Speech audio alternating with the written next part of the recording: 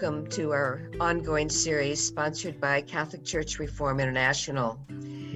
I'm your moderator, Renee Reed, and our guest today is Justice Ann Burke, who currently serves as Chief of the Illinois Supreme Court. Ann was founder of the Chicago Special Olympics, belongs to a lay Roman Catholic religious order, and was asked by the U.S. Conference of Catholic Bishops to serve on the Lay National Review Board for the protection of children and young people. So good to have you with us today. I'm thrilled to be here, Renee. When it comes to the clergy sex abuse issue, I'm really not sure that the bishop foxes can adequately watch over their own hen houses. Far too many bishops just resist setting up a lay staff tribunal at all. I admire the bishops in Illinois who did do this. Tell us about your experience chairing that lay National Review Board that investigated accusations of clergy. Well, I was appointed to the board, the original board, in 2004, right at the time the crisis began. The bishops were concerned that a lay review board of prominent Catholics around the country should be involved in helping them implement the charter that they developed at their June meeting, which called for setting up an Office of Child and Youth Protection and a number of other things. But what they didn't do was allow us to have a voice, actually, just do this work. But our board decided that we were going to do our own investigation to see and make sure that we were all on the same page regarding the sex abuse crisis of the information that was happening in 2004 and prior to. So we started interviewing hundreds of people. We interviewed cardinals and bishops, abusers, people who were alleged abusers, victims groups, and psychiatrists who have been in this area, this field, for decades. And we came up with our National Review Board report, which had a lot of recommendations for the bishops to follow. So you took some initiative on your own as a lay group. Oh, yes, we did. I mean, we were totally independent. That was an interesting piece of it, Renee, because as we proceeded to do our work, we realized that we didn't have a voice in this. We were going to do the work that they suggested, but it wasn't setting up the Child Office of Youth and Protection. That was one thing, but the rest of it needed to be managed. And people like Leon Panetta, Bob Bennett, Bill Burley, others were on this board. Their reputations and mine, or all of us, were at stake here. We weren't going to be considered to be puppets or instruments of the bishops. So we decided to embark on our own investigation, which we did do. But as we proceeded and information unfolded, we realized that we were in an area of secrecy and clericalism from the very beginning that would be almost impossible to penetrate. But what we did do is hire John Jay College of Criminal Justice to do the analysis on how many victims there had been in the last 50 years and how many perpetrators there were in the last 50 years. They were helped by about 55 former FBI agents that the director of our Office of Child and Youth Protection rehired, Kathleen McChesney. She was the third highest ranking FBI agent when she retired to work for us. She had them, these agents, former agents, go into all the dioceses and eparchies around the country to get as much information as they could. And of course, you're at the whim of who you're investigating to get the information. So we knew from the very beginning we were getting what they were going to tell us, but it still was going to be useful in some sort of an analysis that see with the endemic program that was existing around the country. We came up with a percentage of actually was one diocese worse than another? No, it was actually kind of an even percentage across the country where these kinds of crimes occurred. And it was endemic across the country of how the cover-up existed. And you would almost think it was a way in which the bishops had already thought about how they were going to respond at some future time, because it was almost exactly the same. As we interviewed people, we found out there were secret files. Well, we never had access to secret files. Everybody always said that they didn't exist. And clearly in the Buffalo, New York expose, which was just this last year, I did have an opportunity to read the entire file. 60 Minutes sent it to me electronically. And in that file was a protocol on how to keep secret files.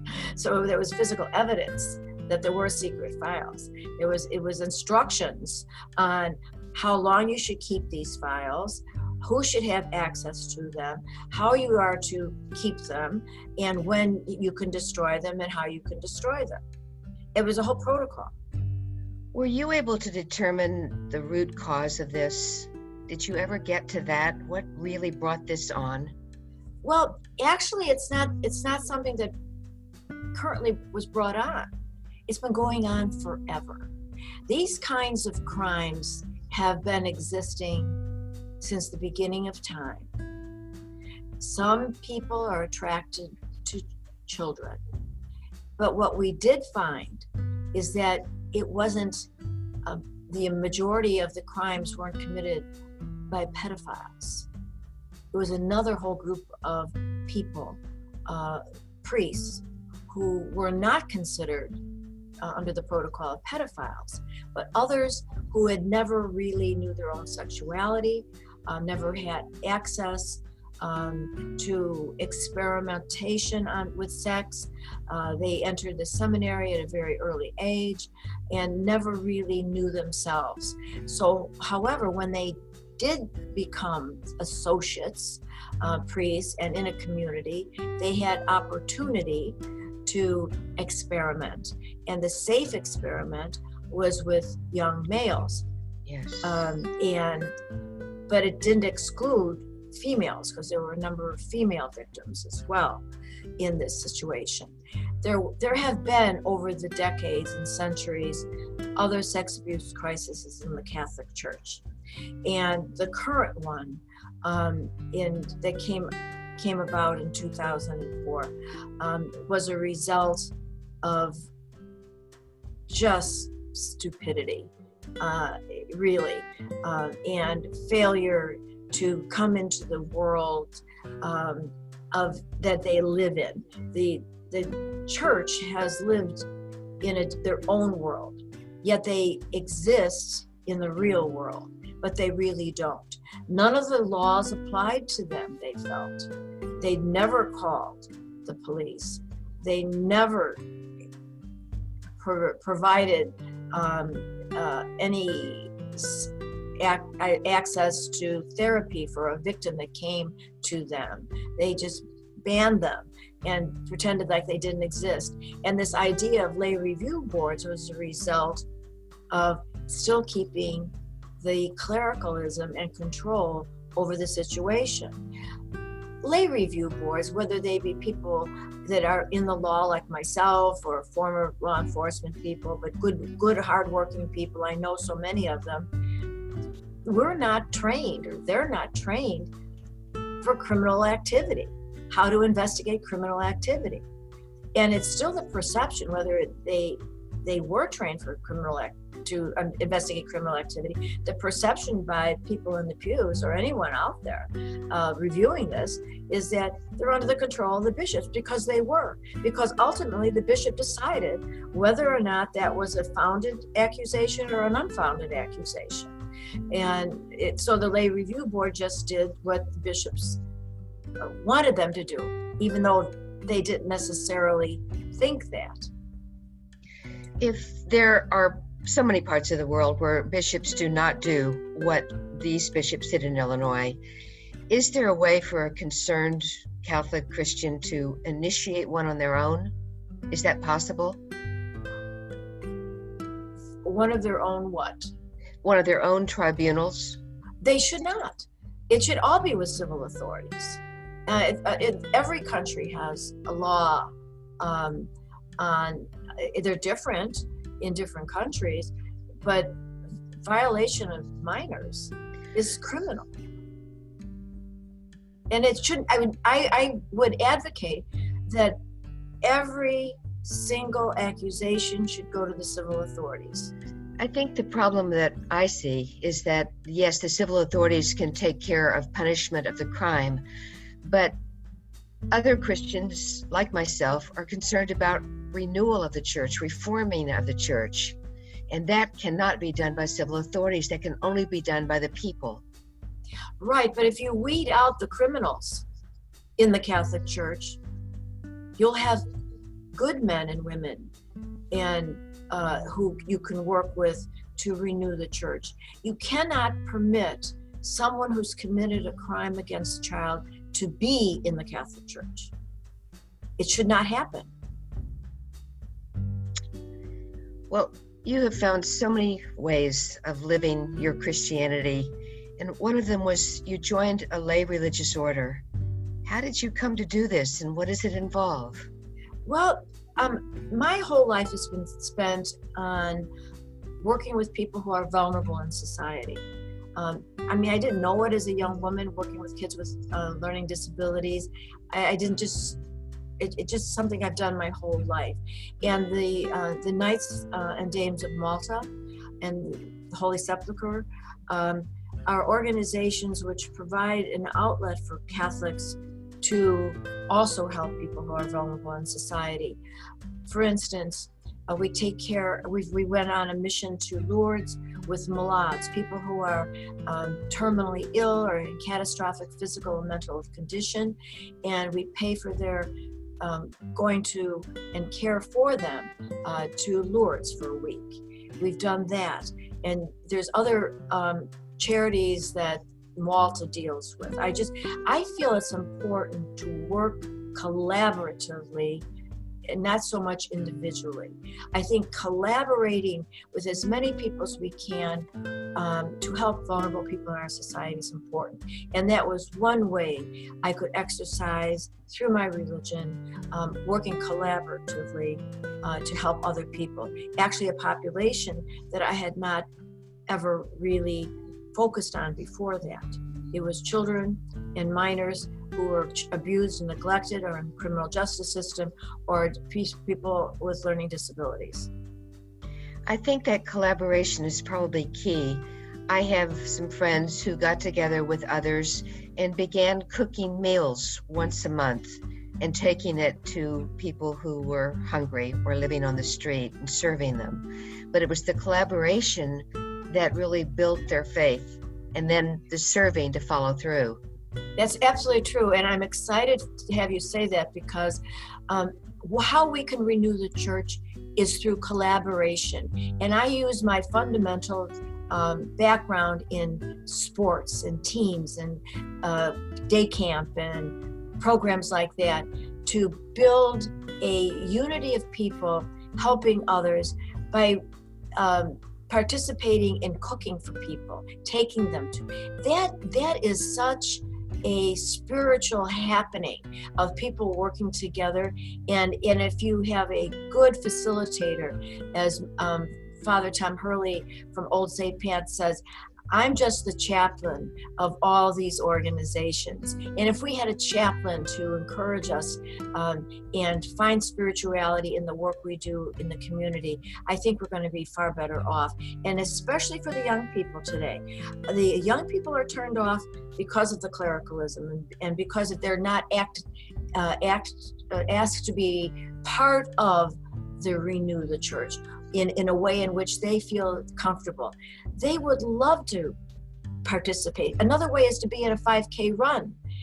for renewing your church and getting a lot of people involved in that, and then ending up and having a meal together. Collaborate and enjoy your spirituality, and maybe through music, whatever it is. It doesn't have to be within the walls of a church. It's the community. We have to get back to the community as much as we can ourselves to show our faith and ask people to join us. And if we just sit in church doing that, we're not going to be able to renew. It's a spiritual renewal of your body and soul. We've got to move people beyond the walls. Yes. So many young people today have turned off on church. That is not their way of being a Christian today. And you know what? It's okay.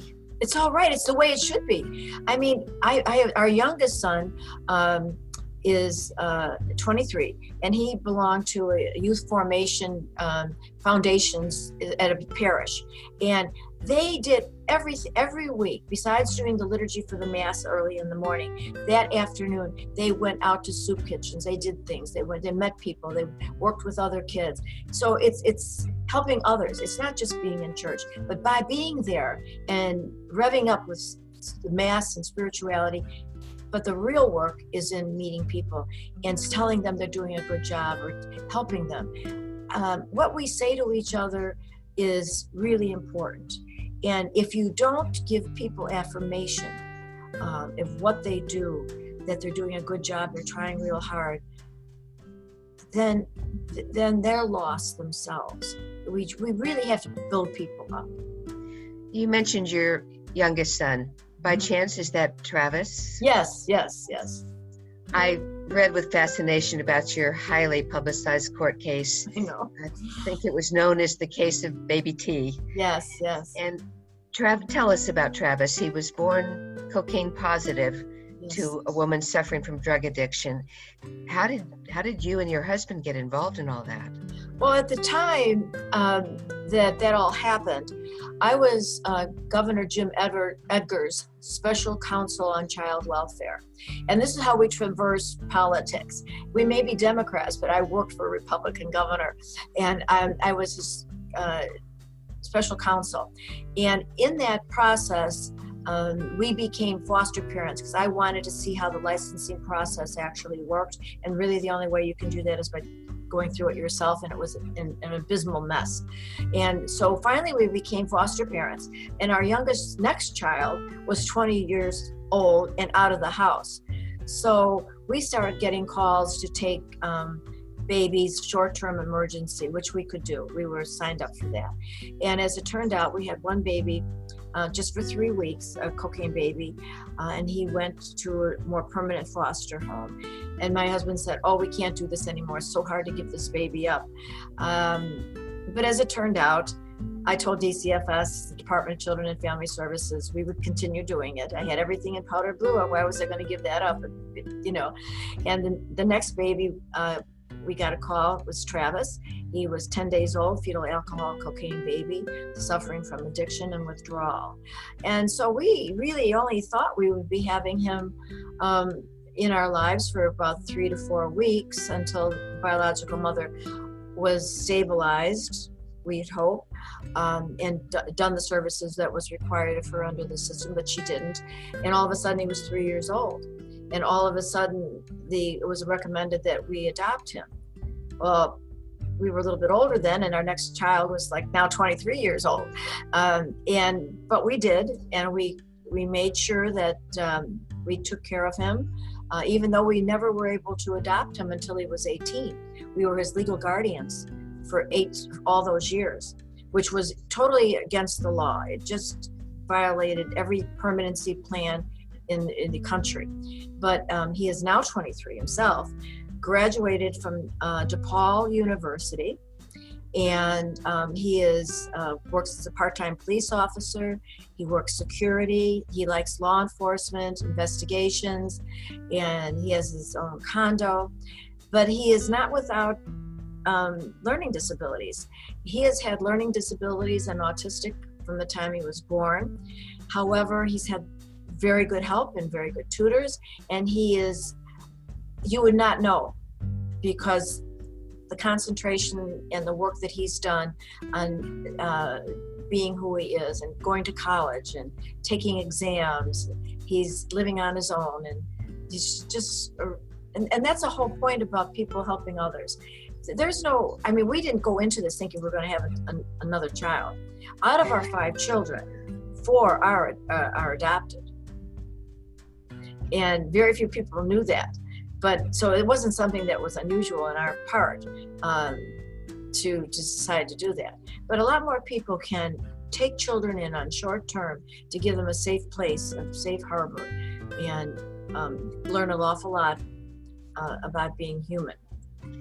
So much of your life has been involved with working with young people. Another way was that you've helped found the Chicago Special Olympics. That sounds to me like a daunting task to undertake. How did you do it? How did you make it happen? Well, I was a gym teacher for the Chicago Park District and a college dropout. I had only 1 year of college in 1963, but in 1965, I was working in the Park District with children with learning disabilities. Now, in that year, there was no Americans Against Disabilities Act. There was no special education, no special recreation in the country. Children came to the park because I went out looking for them. They were living in their homes. They were never brought out. Some of the children were institutionalized, and I started teaching them skills, how to throw a ball, how to run, how to jump, which they weren't privy to being able to do because they were not in any kind of school or a formal program. The president of the Park District had come to my park, West Pullman Park in Chicago South Side, and said he had never seen a child that was with the R word before. How many had lived in Chicago? And nobody knew then. He asked me, what would you do? And I said, well, what they do for normal children is have end of day camp jamboree at Soldier Field, a track and field event. We could do that with our children because my kids were learning track and field. And he said, okay, that sounds like a plan. Why don't you plan it? So I thought, but it was just a track and field meet, and which I had done. Although I had always felt, deficient, not having a college degree. But the Park District, I had the ability to have all these wonderful professional sports athletes who were, some of them were Olympic champions and teachers to help me put this together. But I wrote a letter to Mrs. Eunice Kennedy Shriver, and I attached my proposal to her and said, we're going to put on a citywide track meet for children who have learning disabilities. We would like to know if you could give us some money to do this. Well, she had me come to Washington. I met with her. Now, mind you, I'm just 19, 20 years old, and I'm going to meet the president's sister. She told me, the first thing she said, this proposal is unacceptable. I nearly fell off the chair. She invited me all the way to Washington, my first plane trip, and told me my proposal was unacceptable. But then she finished. She said, it's unacceptable because it's only Chicago. I will help you if you rewrite the proposal and make it national. I said, I don't know anybody national. She says, well, I will help you get them. And that's how it began. Wow. It must have blown you away. It sure did. It did. So I think so many times we start out doing something that is just within our contained world, within our vision, but somehow the Holy Spirit gets involved and the Holy Spirit always is there, in my entire life. And what this unacceptable meant to me throughout my life is that everything we do is unacceptable, because everything we do can be better. Whether we bake a cake, write a brief, or have a track meet, or you're racing against time in the swim meet against yourself. So your last timing is unacceptable because you can do it better. You can hit 2 more home runs if you're playing baseball. You still can improve yourself. So I think that was a wonderful vision that Mrs. Shriver never knew she gave to me by telling me that was unacceptable, although it was heart-wrenching to me to hear it. Over the years in my life, I felt myself unacceptable because I wasn't a college graduate, so I went back to college. My husband said, "You're really unacceptable. You could be better at helping people who are vulnerable in society if you were a lawyer." So I went back to be a lawyer. When I started law school, I had 4 children under 10. So, I mean, and everything I do today still is unacceptable because everything can be better. I guess the Holy Spirit is just driving us through our journey through life and watching over us. I mean, it isn't my idea to do these things, but you can do everything better. You mentioned working with Leon Panetta. Oh, yes.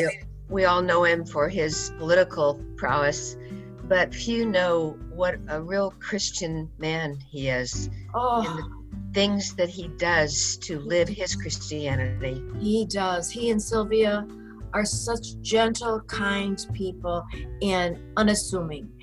They just do what they need to do, and their faith guides them. And as Bob Bennett as well, being one of the top of the country's criminal lawyer, defense lawyers, he and his wife, I mean, unbelievable, good people. I've been so fortunate to have learned and worked side by side with them and learned from them.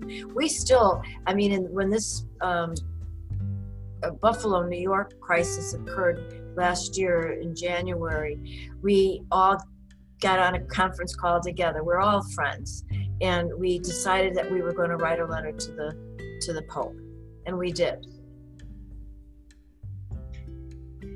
There's no limit. We did, but did we hear from the Pope? No. But you know what? We didn't care. You know, I mean, it's not that we didn't care, but what was important is we did it. I mean, we made that effort. Martin Luther King always said, "You never know what's at the top of the staircase, but if you don't take that first step, you never will." And that's a premise that we live by too. So we felt that we needed to write a letter to the Pope, tell the Pope that we're available if they need some help, and we're there for them.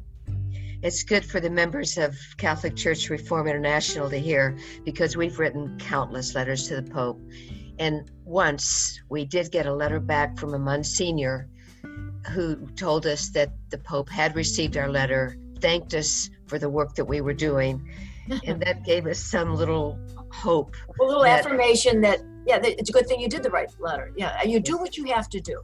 In spite of everything, you must, if you feel you have to write a letter, if you have to call somebody, you have to do what your heart tells you to do and what the Holy Spirit is guiding you to do. So I have to ask you, you and I are about the same age. Yes. You're going to bring your current career to an end at some point in time. After you retire, what do you see next for you? I see everything. I mean, all the possibilities is still doing what I'm doing, but not as in an official way.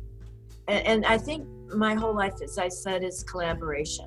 If I can have people collaborate on a soup kitchen, or if I can have people collaborate of helping a child, just one child at a time, that's what I'd be happy to do.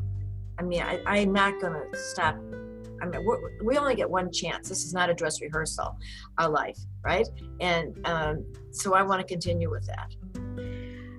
I've learned 2 things from you today. The importance of collaboration if we want to move forward and make something happen, and that everything is unacceptable and can be better. Yes, it's right. Thank you so much for this. I so admire the work you have done, the work you are doing, and I hope that our listeners can be inspired to maybe get out of the pew at church and do something more than just church. There's so much more to be done. The church will follow you. His Holy Spirit will. Thank you so much. I really enjoyed it. Thank you, Justice Ann Burke. We really appreciated having you today. Thank you.